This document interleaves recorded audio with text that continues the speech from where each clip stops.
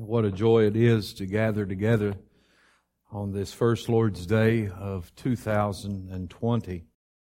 Today, your scripture is found in Philippians in chapter 4, and we're going to be reading verse 1. Philippians 4 and verse 1. Now, to give you just a little bit of context and background leading up to this verse, what we know as chapter 3, Paul has told them in chapter 3:2 to look out for the dogs, the evildoers, those who mutilate the flesh, those who have pride in their flesh. And then he begins to go upon a testimony, if you will. And we see many beautiful things in that I will not read at this time. It speaks about how he has not yet reached perfection, that he is pressing on towards the goal.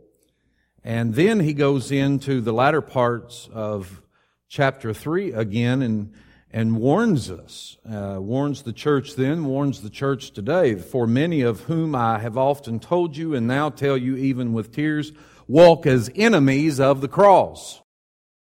And so he says, beware the dogs, beware of the evildoers. There are those walking as enemies of the cross, and they've even crept into the church, as Paul lets us know in other writings. And he says their end is destruction, their God is their belly, and they glory in their shame with minds set on earthly things. And then a beautiful promise we find in verse 20 and 21, and then we come to what we see in chapter 4 in verse 1.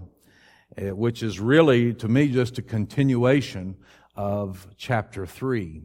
And so with that being said, if you are physically able, I'll ask that you stand with me in honor and reverence the reading of God's Word today. After he has said these things that I've spoken of, he says, therefore, my brothers, because of all that I've shared with you, therefore, my brothers, whom I love and long for, my joy and crown, stand firm thus in the Lord, my beloved. May God bless the reading of His Word today. You may be seated. Beloved, the battle is raging. The enemy approaching and is heavily engaged with us. There's much at stake in this spiritual warfare. There are lives at stake, souls at stake, eternity, generations lost, churches, nations.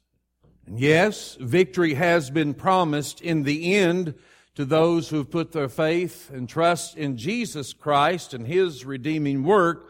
But we, the church, each Christian must, as Paul admonished them, stand firm. Let's pray. Father, if you will, we ask for your mercy over the next few minutes as we look into your words. We ask, Lord, that the Holy Spirit would take your word and illuminate our souls, Heavenly Father. Give us eyes to see and ears to hear, mouths to confess the truths that we will hear. And God, help us to stand firm. In Christ's name, amen. Why this message? Because too many that claim Christianity are giving in. Too many that claim Christianity are compromising. They're caving in. They're ceasing to gather. And when I say to gather, for fellowship, for worship, for corporate study, these things aren't important to many Christians like they were in a time gone by. Many that call themselves Christians and denominations are bending to meet the whims of the culture around them, giving in to temptation, softening long-established confessions of faith just to be more palatable and accepted by the world. All this is happening right before our eyes, speedily, at a disturbing rate, among pastors, among churches, among denominations. And beloved, as the apostle wrote, and as we speak today, we must stand firm. And we must pray and continue to strengthen our faith and understand, because, listen, a weak foundation is not prepared for even a puny rival. And our rival is not puny. Our enemy is not weak. And so we must have a strong foundation. A weak faith, a weak religion not built on the rock of Jesus Christ will be unable to stand firm as needed when the storm clouds gather. Many are tucking their tails and running.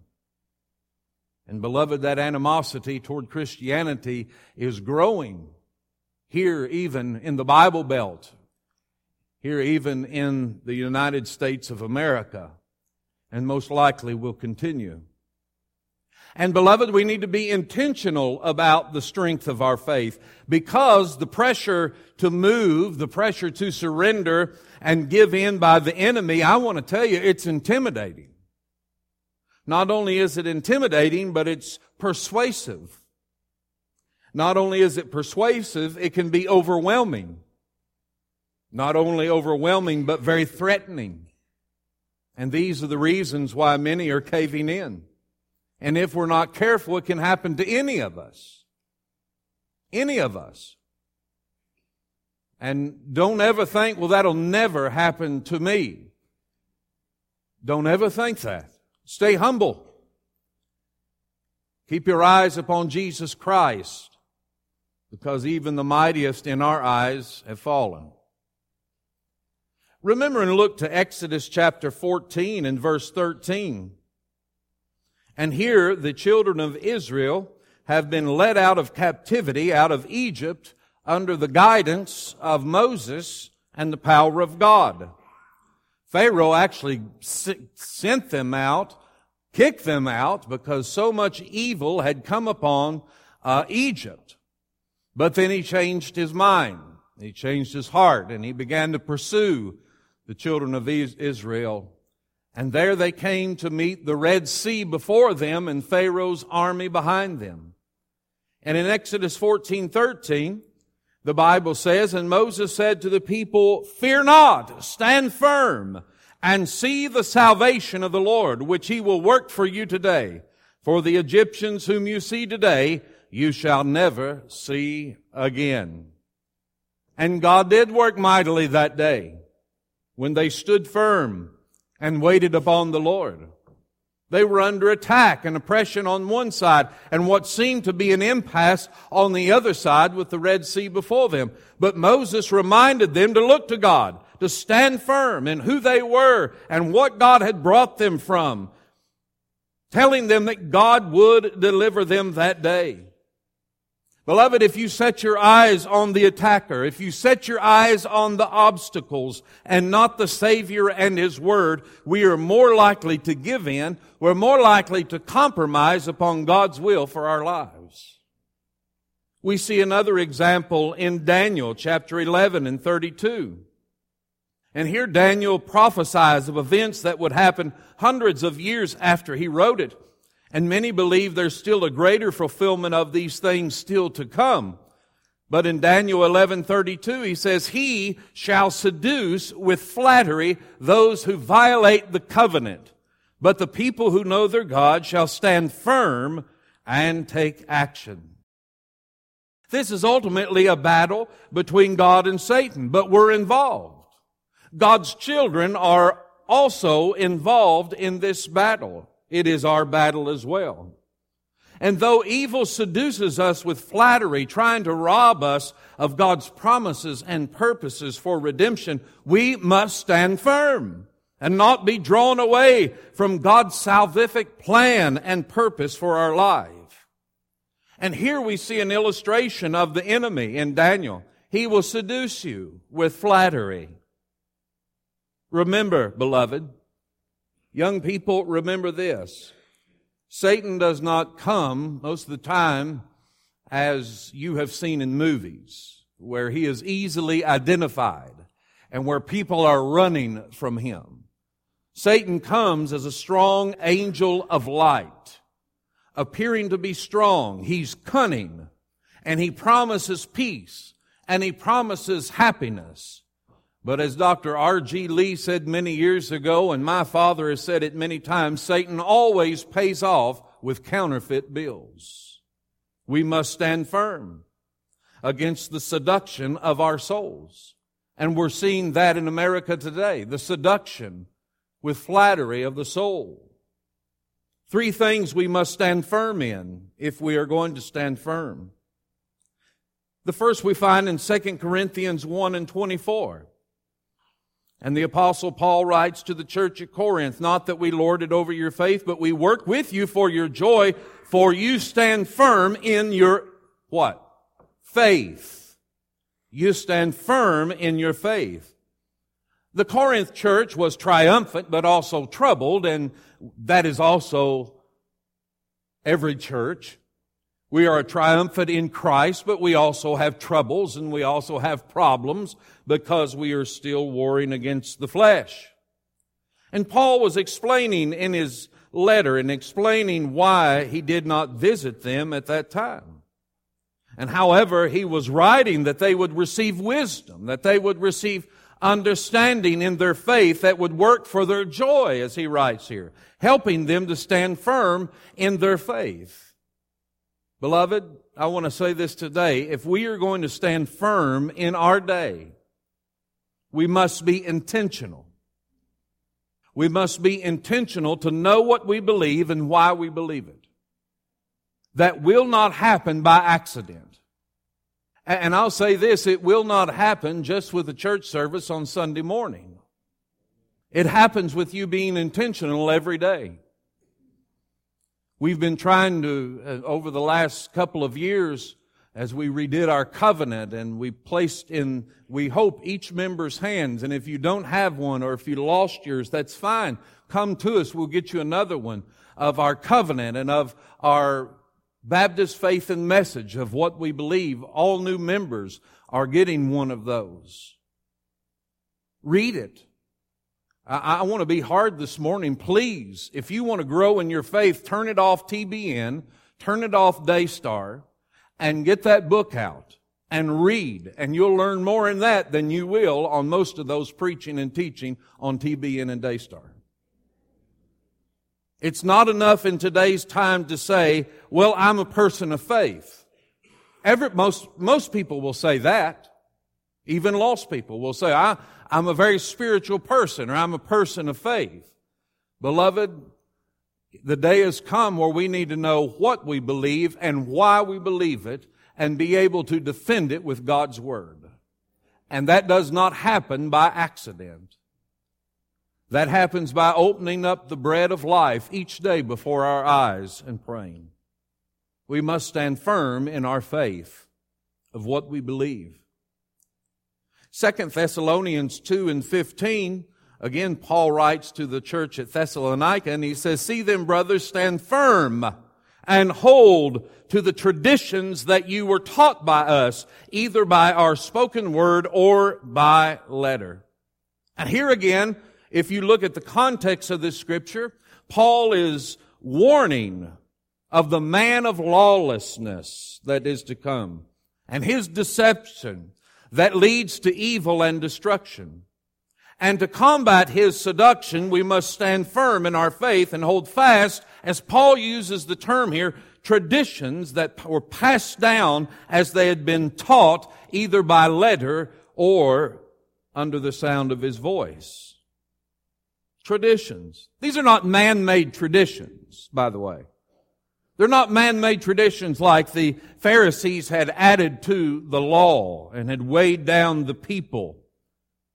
Or it's not talking about in a tradition when we take up the offering at what point in the service. Those are man's traditions. And unfortunately, growing up a Baptist boy, I have seen in my lifetime of 46 years more people fight over man-made traditions than the true traditions of the faith. Where are we going to set the piano? The old song says jokingly, but there was a lot of truth in that old song, wasn't it, Brother Charles? We fight over those traditions. It is easier for me to preach a bit watered-down gospel that most of people would accept than to move something in the service. Now you would say, that's not true. I'm telling you it's true. Here Paul warns us to hold fast to the traditions passed down. Decisions of faith by our Father, the words of the Lord, our worship, true worship in spirit and in truth. Hold fast to those traditions. Continue to gather in fellowship and in worship and in studying God's Word. The truths of God's church, these precepts given to us, must be held on to tightly, and we must stand firm in them. That's why we had a Reformation hundreds of years ago, because the true worship of the church had been lost, and superstitions had arose. And there were men saying that only they had the Word of God, and the Word of God was hidden to the common people. That's why we had a Reformation. And it was just not a reformation of the Word, it was a reformation of true worship as well. We need a reformation in the church today.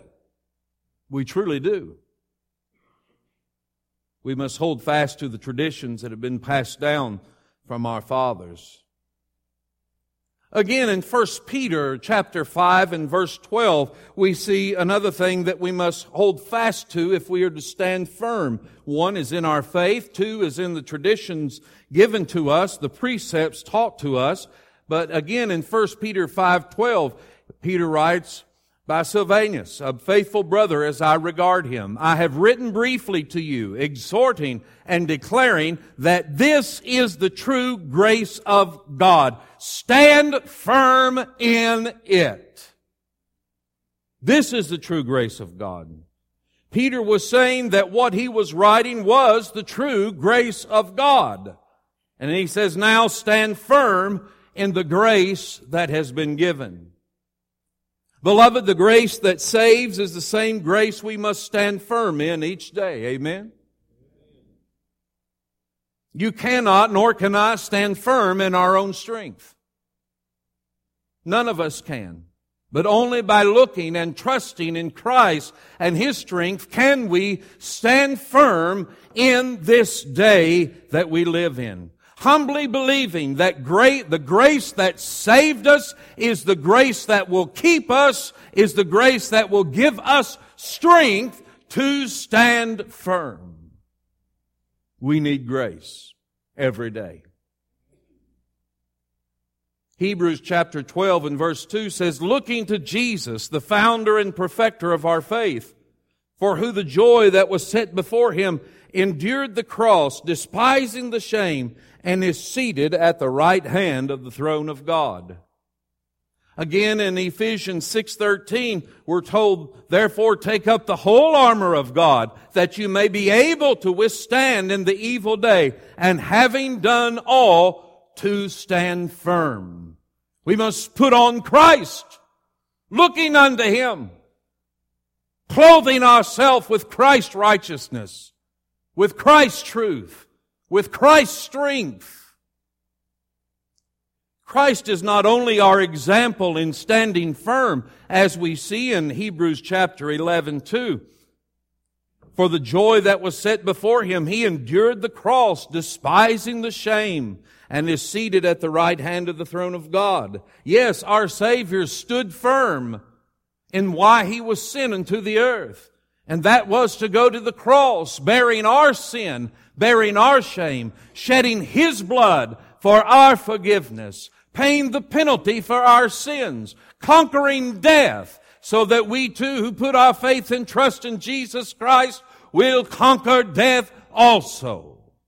Yes, He did stand firm, even though He was tempted. Even though Satan said, there's nothing wrong. If you're the Son of God, you should be able to eat. Turn the rocks into bread. You've got the right. Eat. He tempted Him again. You want to really show these people and you really want to be worshiped, jump off the top of this temple and let your angels catch you before your feet hit the ground. And the people will see your power and glory and they'll come and worship you. But He stood firm. Again, Satan took him to the top of the mountain, showed him the kingdoms of the world and said, you bow before me and I'll give them to you. Isn't that what you want? Don't you want to be glorified? But Jesus stood firm. He stood firm and kept His glory and power veiled and went to the cross for you and for me, giving His life, being laid in a borrowed tomb, and being raised by the power of God on the third day, showing Himself to many over 40 days, ascending unto heaven, and promising us He would return. But He is not only our example, He is also our strength. Because He is the Savior, Jesus Christ will hold us fast. In His strength, though, we must not waver, and we must stand firm. Daily we must clothe ourselves with Jesus Christ. Beloved, it's a new year. It's a new decade. And no doubt we will see God move and work in some wonderful ways, not only in our lives, but also around the world as He is doing. But we're also going to have adversaries. And we're going to have troubles.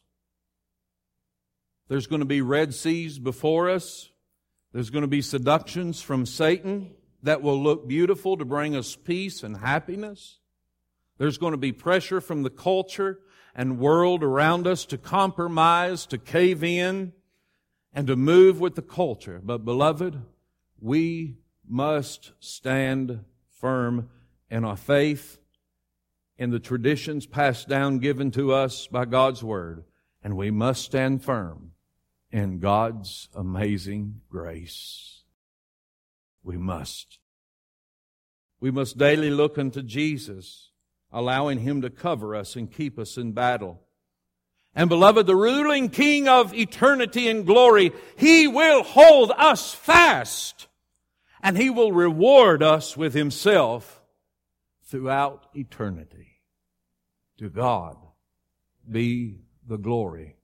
Great things He hath done.